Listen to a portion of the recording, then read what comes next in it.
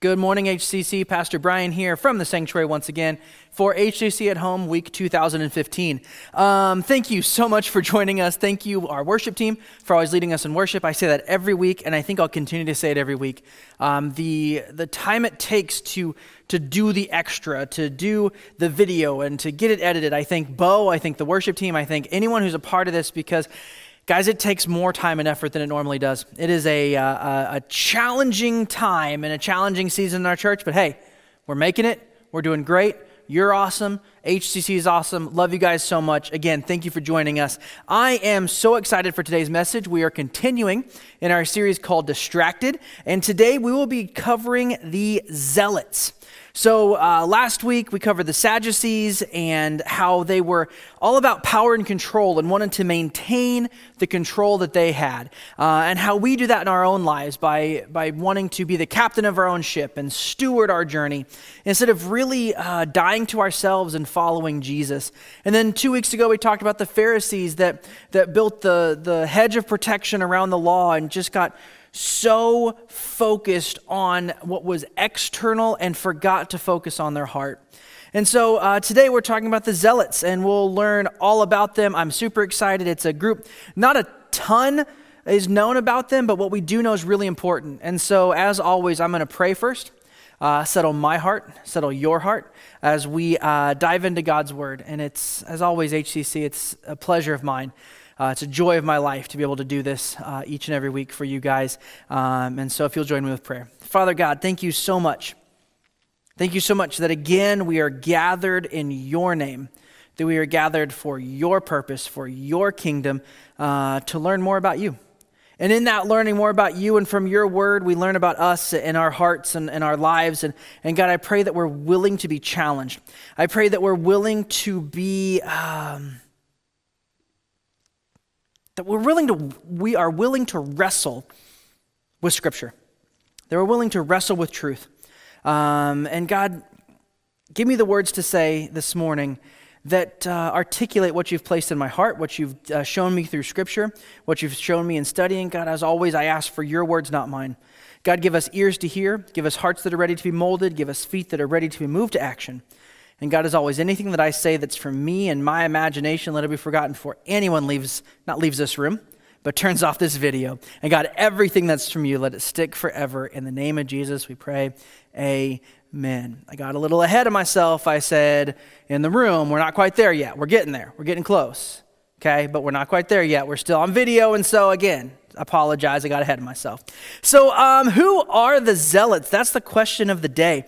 They were a political movement among the Jewish population at the time of Jesus, and their whole goal, the purpose for why they existed, was to overthrow the occupying Roman government. They had no issue using violence. They had no issue using whatever means necessary to find times and to find ways to do whatever they could to expel the Roman occupation.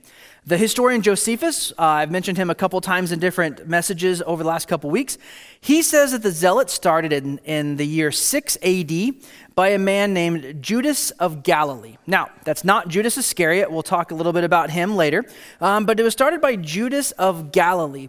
And Judas of Galilee hated the Romans, hated the occupation, and was very much focused on the Jews being back in control of the promised land. That they were God's people. No one else would ever be God's people. No one else should ever hold God's promised land. It was theirs. And he kind of riled up a group. And one of his big claims to fame is that he really attempted to get the Jews to do everything they could, both big and small, to be antagonistic against Rome. So he called all Jews cowards who paid any taxes to Rome. He said that if a Jewish man paid any sort of taxes to Rome, he was a coward. What's what I'm looking for? theology. Their theology matched very much the Pharisees. Their doctrine matched very much the Pharisees. They were very much about living the right life and doing the right things in every situation, but they also threw in this idea that we should be opposed to Rome as well. The biggest difference is that the Zealots really put a huge focus that the Messiah, the coming of the Lord, the Messiah that would come, would absolutely 100% rule right then. The idea of a future kingdom that Jesus was speaking of was just very foreign to a zealot. And that's really interesting because we know very well that Jesus had zealots in his disciples and a lot of zealots that followed him. We'll see that in just a minute. Tell you the end of the zealots, they only lasted 65, 70 years, depending on which historian you read. They were the ones that really led the military revolt, the rebellion in 66 AD, the final Jewish rebellion that happened, and that led to the destruction of the temple in 70 AD. And once the temple was destroyed, there was a small group of zealots in Masada that held out until 72 AD, but eventually they were crushed as well, and the zealots died away. But like I said, it's really interesting that Jesus clearly was not afraid of the zealots. Jesus was clearly not worried about their theology or their practices, because if you turn to Matthew 10, verse 4, if you want to, it's really quick. It's not really a profound scripture. It's more of just information. But it says that this is talking about Jesus picking his disciples and calling people to follow him. And it says very clearly that there was Simon the Zealot. That was his title. Everyone knew that this was Simon. Simon probably then carried a sword with him at all times.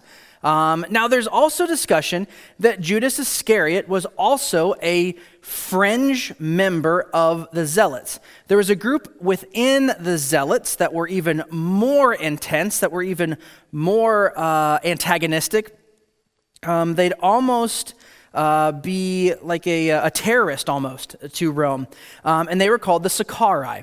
The Sicarii were, rough translation is dagger men. They would always have a dagger. They'd have their sword, but they'd also have a dagger for any time that someone needed to be executed. Again, this is what they were dealing with. This is what Jesus was dealing with. But we know for sure that Simon was a zealot. There are some people that believe that Judas was as well. Now, if you turn to Matthew 26, you're going to see that there was another one of his followers that was probably a zealot as well. Now, this is one that's debated hotly, but I wanted to throw it out there for you so that you could see that there was a potential that even up to a quarter of the first followers of Jesus were these zealots. And I think you can see that Jesus wasn't concerned then.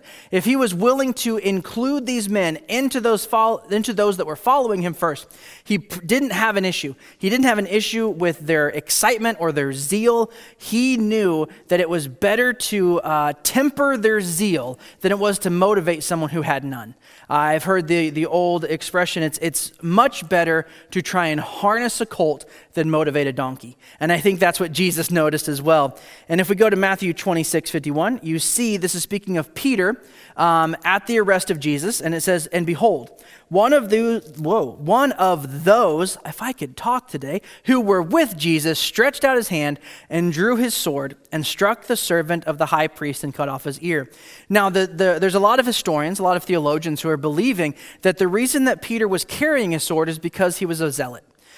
Swords were not commonplace in the day. You didn't see, you saw some Roman soldiers maybe carrying around a sword, but no Jewish man would have had any reason to carry around a sword, essentially, unless they were a zealot. And so there's this idea that Peter was a zealot because he had a sword at this time. Now, the other person in Scripture that we know was a zealot is found in John 18:40.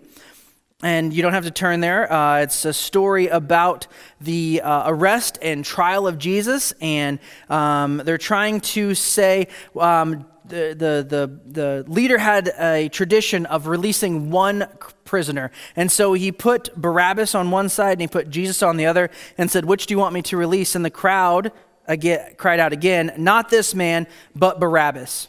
Now, Barabbas was a robber, and most of you in your Bibles, if you're there, have a little letter that takes you to the bottom that tells you that the word robber also means the word insurrectionist. Every historian I've read, every theologian I've read said that Barabbas was a zealot and that he was imprisoned for trying to overthrow Rome, which makes it even more astounding that the leader would have offered him as a return of a criminal, because he was a criminal who was trying to overthrow Rome. So those were the zealots, but the thing you need to know most about the zealots is they were always looking for a fight.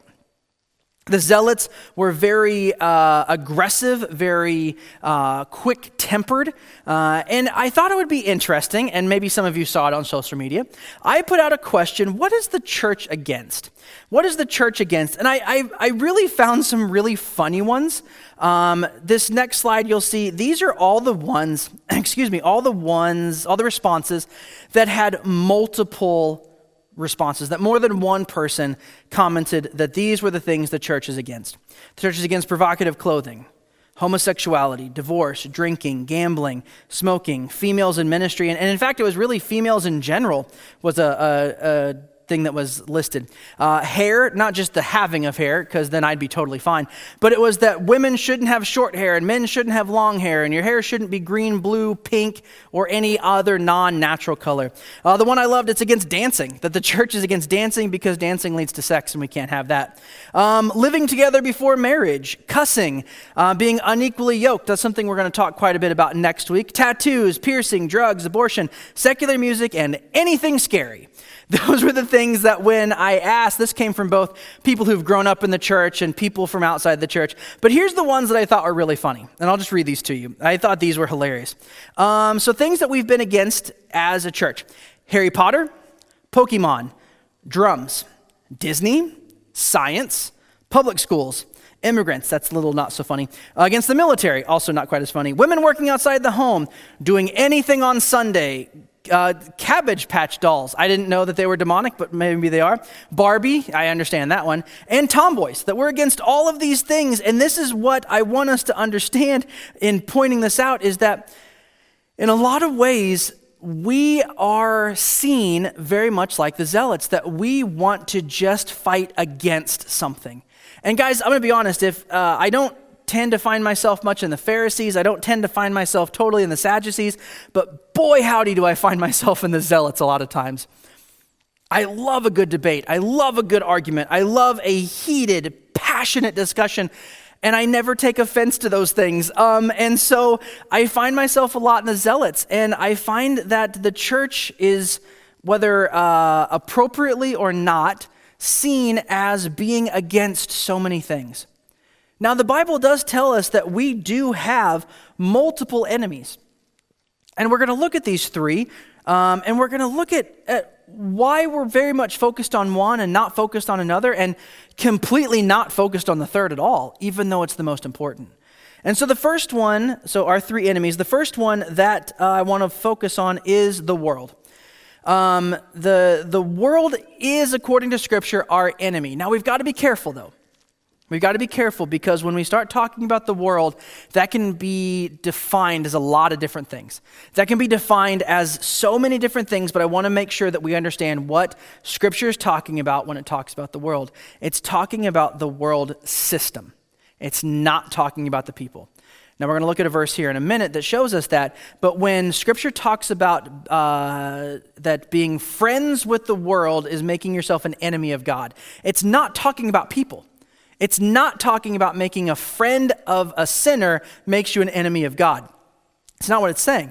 What the Bible is saying in that moment is that when you become a friend, when you really enjoy, when you like, and you connect yourself to the world system, the selfish, me first, out to get whatever I want, got to compete with the Joneses, got to be better than everyone else, got to succeed, got to do it all at the same time. I got to work, I got to grind. When you attach yourself to that system, that makes you an enemy of God, because you're, like we said last week, now just essentially your own Lord by leading your own life instead of letting God lead you. But I want to show you that it cannot be talking about the people. Because in John 3:16 and 17, and if you, most Christians will have this memorized because like everyone has it memorized. I think like 80% of the world's population probably has John 3:16 memorized. But go ahead and turn there. I'm actually going to be reading from the Passion Translation. I really, really love how John is interpreted in the Passion Translation. And in John 3:16 and 17, starting in verse 16, it says, "For this is how much God loved the world." Now, we have to pause there because, wait, Brian, didn't you just say that we're not supposed to love the world? In fact, it's one of our enemies. Here, this word world is a Greek word that is talking about the people. That's where we got to be careful and we've got to really look at it. The world, again, can be defined by multiple different things. And so here, John is speaking of the people of the world. For this is how much God loved the people of the world, that he gave his one and only unique Son as a gift. So now everyone who believes in him will never perish, but experience everlasting life. On to verse 17. God did not send his Son into the world, to the people, to judge and condemn them, but to be its Savior and rescue it. So we understand that when we are battling, when we're being the zealots and we're fighting against the world, we're not fighting against the people. We're fighting against the system. We're fighting against what is going on in a bigger picture. But the truth is, we tend to put our energy there in fighting the world because we're not a huge fan of fighting our second enemy, which is our flesh. This one is much less exciting because if we want to get the church excited, we talk about something that's going on in the world, and we talk about an injustice that's going on in the world, and we talk about something that's not right in the world, and we talk about something we're against in the world, and you're going to get a lot of Christians fired up. If I gave a message about how you need to war against your flesh and defeat your flesh, we might go, yes, God, I just don't want to do that. That's really hard. That takes a lot of effort and energy, but it's one of our enemies. And what happens, I think, is that we don't focus very much on our own flesh because, again, that's really hard.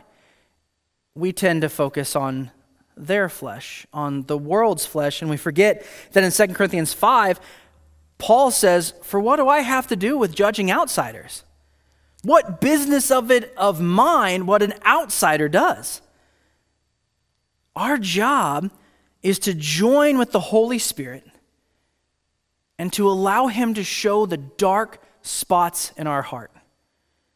Our job as followers of Jesus, when we are wanting to fight against something, my prayer is that we begin to fight against our own flesh, that we decide that I'm not going to fight externally, I'm going to fight internally. And that's been my struggle for since I knew this message was coming, is that God has been wrestling with me about my own flesh and showing me where there's so much darkness still in my heart, even in areas where I'm super passionate and I'm super outgoing and expressive about. When I sit with God and I allow him to show me what's dark in me when I battle against my flesh, it's embarrassing sometimes how much darkness is still inside of me. And we continue in John 3, looking at verses 18 and 19. Hopefully you're still there so we can go quickly. He says, "So now there is no longer any condemnation for those who believe in him." Thank you. That as I'm wrestling with my flesh, as I'm being sometimes defeated by my flesh, when I'm not being the man who God created me to be, when I'm not being the pastor that God created me to be, when I'm not being the husband and the father and the friend that God has created me to be, there is no condemnation for me. And that gives me so much hope that I can continue to fight, that I can continue to be a zealot and overthrow my flesh and follow the Spirit of God. But John continues, "But the unbeliever already lives under condemnation because they do not believe in the name of God's beloved Son." I want to stop there for a second. That should break our hearts. Because we have to remember, just a couple verses ago, John said that God loved the people of the world so much that he sent his one and only precious gift, his very own Son. And he sent him not to judge them, but to die for them so they can be reconciled, to be made right with their God again. And sometimes I don't think the world sees that this breaks our heart.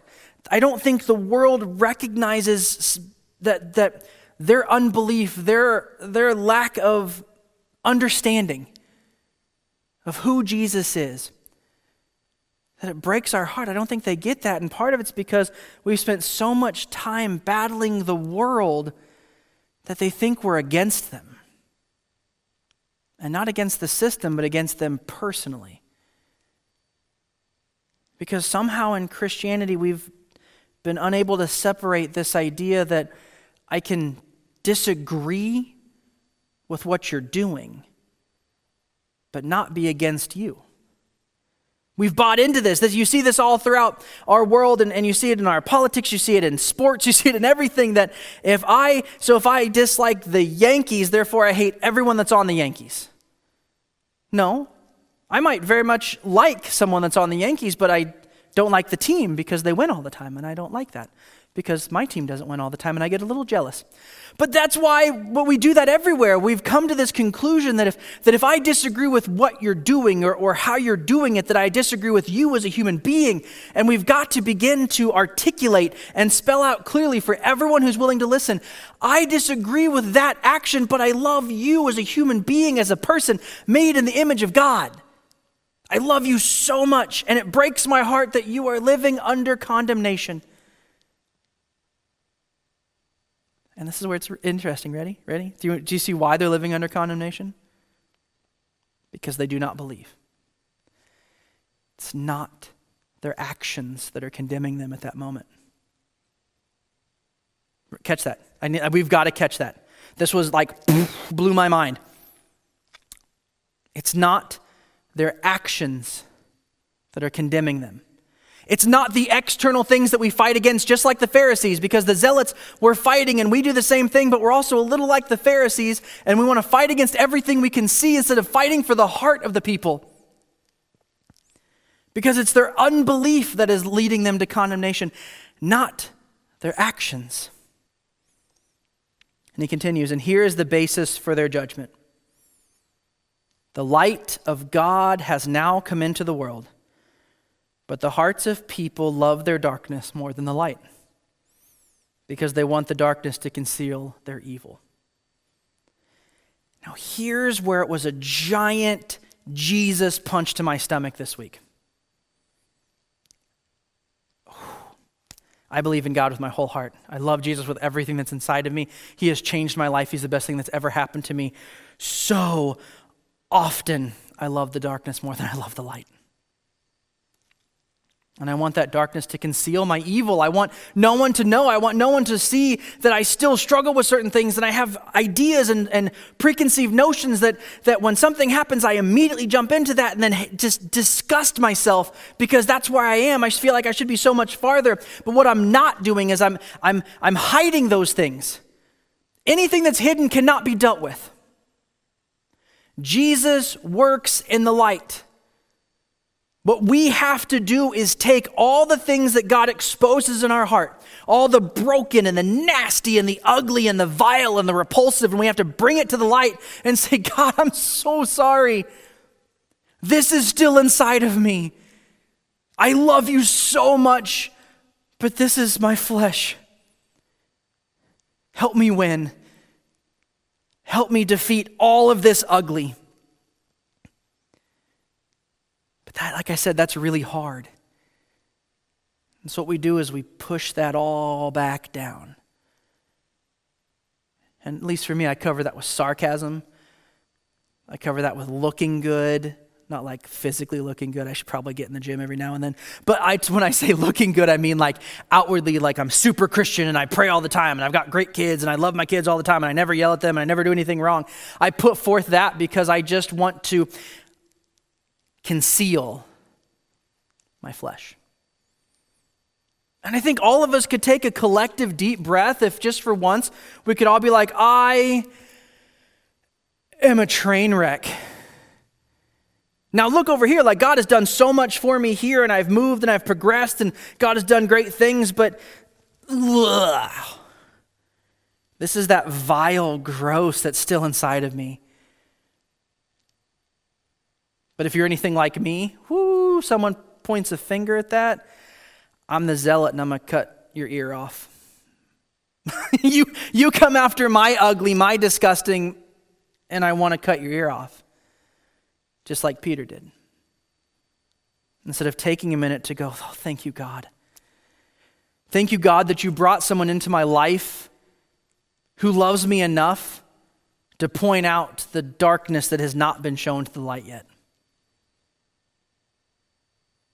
Because then we can all walk around breathing pretty deep, being able to relax a little bit if we'd all stop pretending that we're not constantly battling the flesh. But the one place that we need to be fighting, that we actually need to be the zealots and attempt to really overthrow, but gets zero playtime, has very little lines within church in the United States, is the devil, is our adversary, is Satan, whatever title you want to give him. The enemy is what we fight against. Both when I'm fighting my flesh, what I'm actually doing is fighting me wanting to join the enemy in what he's doing. That's what happens when I am agreeing with the Spirit. I am combining my life with the Spirit of God to defeat my flesh. But too often, I think just like you, I leave my junk in the darkness and that just connects with the enemy. And then if you're like me, I begin to blame the world that somehow it's their fault. That somehow the world has convinced my flesh to join with Satan.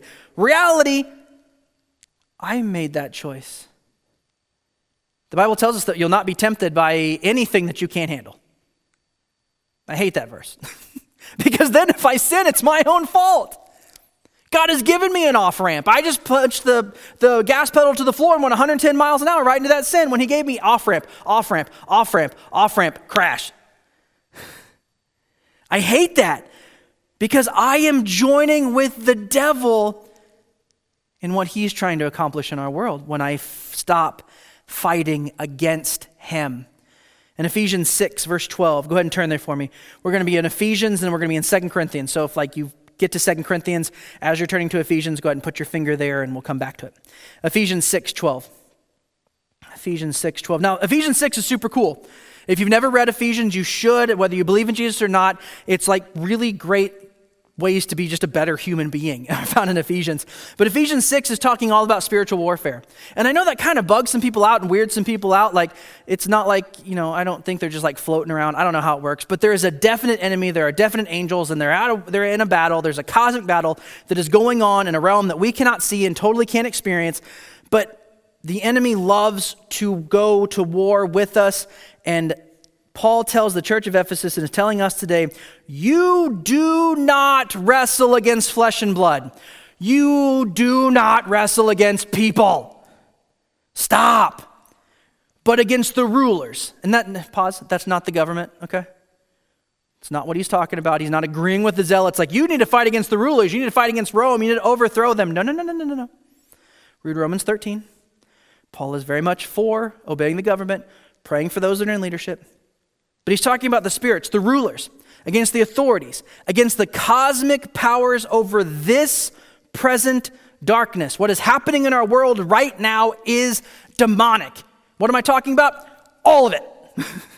Everything that's going on in our world that is negative, that is anti-God, that is anti-Bible, that is anti-Christianity, which is anti-Jesus, is the devil.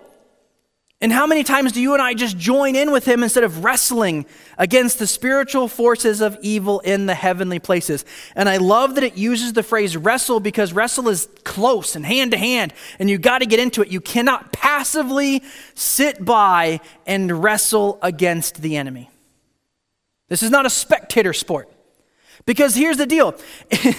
Just imagine you versus this really big, buff, strong wrestler guy, okay? You say we're not wrestling. He says we are. What's going to happen? I want you to picture it in your brain. I'm not going to wrestle. It's like my sister-in-law, when she was younger, she would just become the Rock. Like whenever her brother Ross wanted to wrestle her, she didn't want to wrestle, so she'd just become the Rock. and she just fall into a ball. Now, that didn't stop Ross from wrestling her. That didn't stop Ross from tormenting her. And that's what happens. And I see so many Christians either denying that the enemy exists, denying that he has any real power, or just, I don't know what the third option is, but you're not doing anything. You're just getting beat up, laying there going, I'm not wrestling. You need to wake up and start wrestling, because what we've done is we don't fight against the devil. We get frustrated fighting against our flesh because we're trying to do it out of our own will, out of our own abilities, instead of combining ourselves with the Holy Spirit. And we are fighting against the world. And when we're fighting against the world, we're not fighting against the devil in the world, we're fighting against the people of the world. When Paul says specifically, stop fighting against people. Jesus is for people. We have to stop being against people. We're against the enemy. We're against what the enemy is doing in the lives of people.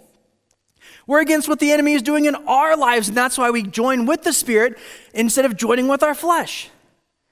2 Corinthians, hopefully you had your finger there. Sorry, I'm really excited, and I really love this message because I think it's so helpful for us to recognize that we're fighting the wrong battle.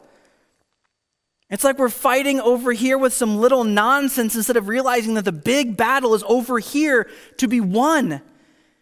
And how do we know we can win it? 2 Corinthians 10. Again, Paul, writer of about 3/4 of the New Testament, to the church of Corinth, he says, "For the weapons of our warfare are not of the flesh, but have divine power." Whew. I'm going to say that again. That's good. It has divine power. The power of God is our weapon to destroy strongholds. Strongholds are those places in your brain where you've got, I've heard older pastors and older believers calling it stinking thinking. And I love that because it's so accurate. We've got this place in our brain that's a stronghold of the enemy because we've allowed unbiblical thought, unbiblical assumptions, preconceived notions and biases to live, and then we start defending them because, I'm with you, I hate being wrong. Being wrong is the worst. And that's why I'll fight with my wife until she just gives up. She knows I'm wrong, but she just quits because I hate being wrong. Love you, my love. But what we do is we make a stronghold out of it, and the enemy comes and he encamps on it. And he just keeps using that, and we filter all the things through these strongholds. But Paul tells us that we can destroy those arguments. We can destroy those arguments, and the challenge is for many of us, those arguments came from well-meaning people.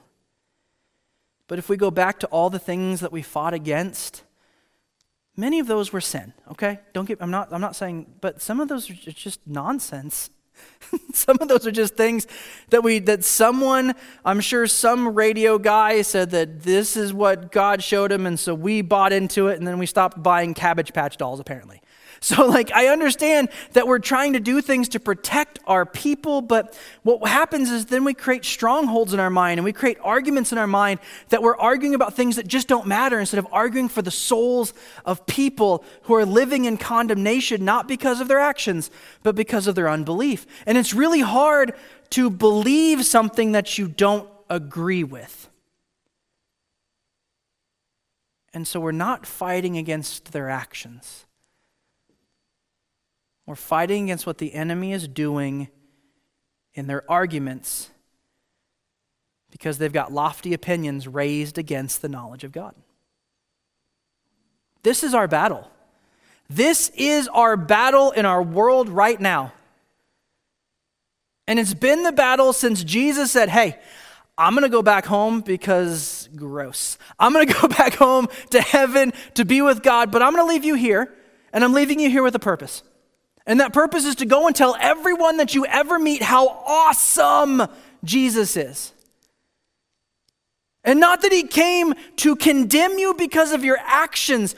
We've got to understand that anyone who does not believe in Jesus should be expected to do unbiblical things. It is very difficult for us who are filled, literally, Bible says, filled with the Holy Spirit for us to do what God wants us to do. Why would we ever expect the world or anyone of the world to do anything moral or anything upright or anything godly. It's like the clock that's right twice in a day. That we've got to understand that, and we've got to stop putting our morality on the world. It doesn't fit. And what we're after is their heart. We've got to stop battling against the action and start fighting for the heart. Stop fighting the person and start fighting the enemy for their soul. Because every single one of us, I hope every single person that's listening to me knows someone and is close to someone who doesn't believe. Because if you're not close to someone who doesn't believe, you need more friends. You need to expand your zone. You need to expand your friend zone to include people who don't think like you, who don't act like you, who don't look like you, who don't believe like you. Because then we can start destroying strongholds. And we're not doing it because they're so wrong. We're doing it because we're passionately in love with that human being. And we want nothing more for them to know how great God's love is, and how great his mercy is, and how great being a part of a church family is. It's the greatest thing in the world. But we don't do ourselves any help by fighting against people. We fight against ideas. We fight against wrong thinking. We fight against our own flesh so that when we actually go out into the world, we're not just giant walking hypocrites. Now, don't get me wrong, we're all a level of hypocrisy, but let's just not be blatant. Let's just not, in the verse, and it's one that's quoted all the time, and I've said it like 15 times today, I think. I cannot look at the speck in someone else's eye when I've got a log in my own. That comes with battling your flesh, joining with the Holy Spirit. Again, it's not your own will. It's not your own gumption. It's not pull yourself up by your bootstraps. I'm going to wake up this morning. I'm just going to be a better Christian. That doesn't happen. You wake up in the morning and you submit yourself. You follow instead of lead, like we talked about with the Sadducees. You follow the Holy Spirit and do what he is asking you to do. And as you do that, he will expose the darkness that's inside of you to the light, and you can repent and go, I'm so sorry. Oh, that's just not who I want to be. That's not who God created me to be. I give that up. And then we go into the world, we recognize we're not battling against the person. We're battling against the rulers, against the authorities, against the cosmic powers over this present darkness. But just like the zealots, we have gotten distracted. We have taken our war, we've made it about activities and actions and about so many things. Real quick. Jesus caught a woman, a group of men caught a woman in the act of adultery. You can assume what it means by the act of adultery, okay? We'll just leave it at that. They brought that woman to Jesus. Assuming we know what the act of adultery means, she probably wasn't fully clothed. She was probably trying to cover herself, and she was surrounded by these men who wanted to kill her because of her action. And Jesus challenged the crowd. He who is without sin, if you have no sin, if you've never looked at a woman with lust, if you've never done that in your life, go ahead and kill her. And every single one of those men walked away. And Jesus knelt down beside that broken, hurting person. After just defeating the system, the world, that wanted to condemn her. And he said, "Who condemns you?" She said, "No one." He said, "Neither do I. Go and sin no more." Not go and sin no more because something worse is going to happen to you. Go and sin no more because that's no longer who you are. When you say yes to Jesus, you become a new creation. I've said this multiple times. On April 8th, 2001, I came into this building as one person. I met Jesus and left a different person. who now takes the darkness of my heart and no longer looks at it and goes, that's just who I am, and puts it back. But I see the darkness of my heart and I want to expose it to the light of the grace and mercy and forgiveness of God and go, God, this is not who you want me to be. This is not who you've created me to be. And I'm going to fight against the enemy who wants to make me believe that is all I will ever be, because that's condemnation. That's condemnation. We fight against the enemy. We fight against the devil. We fight against our own flesh. We fight against the world system. Please hear me, HCC, and anyone else who's listening. Actually, for anyone else who's listening, if I, as a pastor, if I, as a person, if I've ever made you feel like I'm fighting against you, I ask for your forgiveness right now. I repent and I ask for your forgiveness. If I ever felt like I was coming after you, I ask for forgiveness. I was coming after the lofty idea. I was coming after the flesh. I was coming after the devil. But if it felt like I came after you, I'm sorry. I need to be better at that. To anyone who's listening and felt like the church has come after you, we're sorry. We're not good at this. We have to expose that darkness in our heart and recognize, I'm fighting against that person. I'm not fighting against the enemy. I'm not fighting against the world. I'm fighting against you, and forgive us. We want to do better. Because whether it looks like it or not, every single person I know who said yes to Jesus cares very much about who you are in your walk with Jesus, and you meeting Jesus and you falling in love with Jesus and recognizing how great he is. We all very much care about that. We're just not great at expressing it sometimes. Just like the zealots, we get caught up fighting the wrong thing. Jesus wasn't opposed to the zealots' zeal. He used it for his good. Jesus is not concerned with the darkness that you bring forward. What he's concerned, are you ready to give it up, or do you want to put it back? Battle your flesh. Battle the enemy. Join with God in what he's doing, and let's stop being so distracted. Let me pray. Father God, you are so, so good. Thank you that you have shown us in Scripture, shown us in your word, that we can actually and truly defeat sin. But we have to fight the right places and fight the right things. And God, forgive us because we don't always do that well. We don't always join you in what you're doing. Just like the Sadducees, we want to lead and we want to fight where we want to fight instead of seeing what you're fighting against and what breaks your heart and what you're passionate about and just joining you there. God, help us to stop fighting people and start fighting the world system. It's an enemy of ours. We're tempted by it. We're distracted by it. We want to join into it because there's pleasure there, but it's momentary pleasure. It's not lasting. So God, help us to fight against joining the world, but still loving the people. God, help us to fight our own flesh. Help us to stop passively just going through life, but really examining our heart and examining our souls and examining who we are and comparing that to Scripture and say, oh man, God, this just doesn't match. Help me. But God, most importantly today, I think that we miss that our ultimate fight is against the enemy. That our own flesh wants to join him, the world joins him, that's really what we're fighting against. And let us not be so offended by people and start be offended by what the enemy is doing with those people. Let it break our hearts to see what the enemy is doing in our world, what the enemy is doing in our church, what the enemy is doing in our own lives.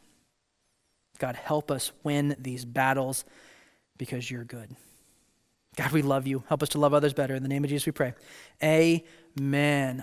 Thank you, HCC, for tuning in. Hope that you were blessed. Hope that you had a great time.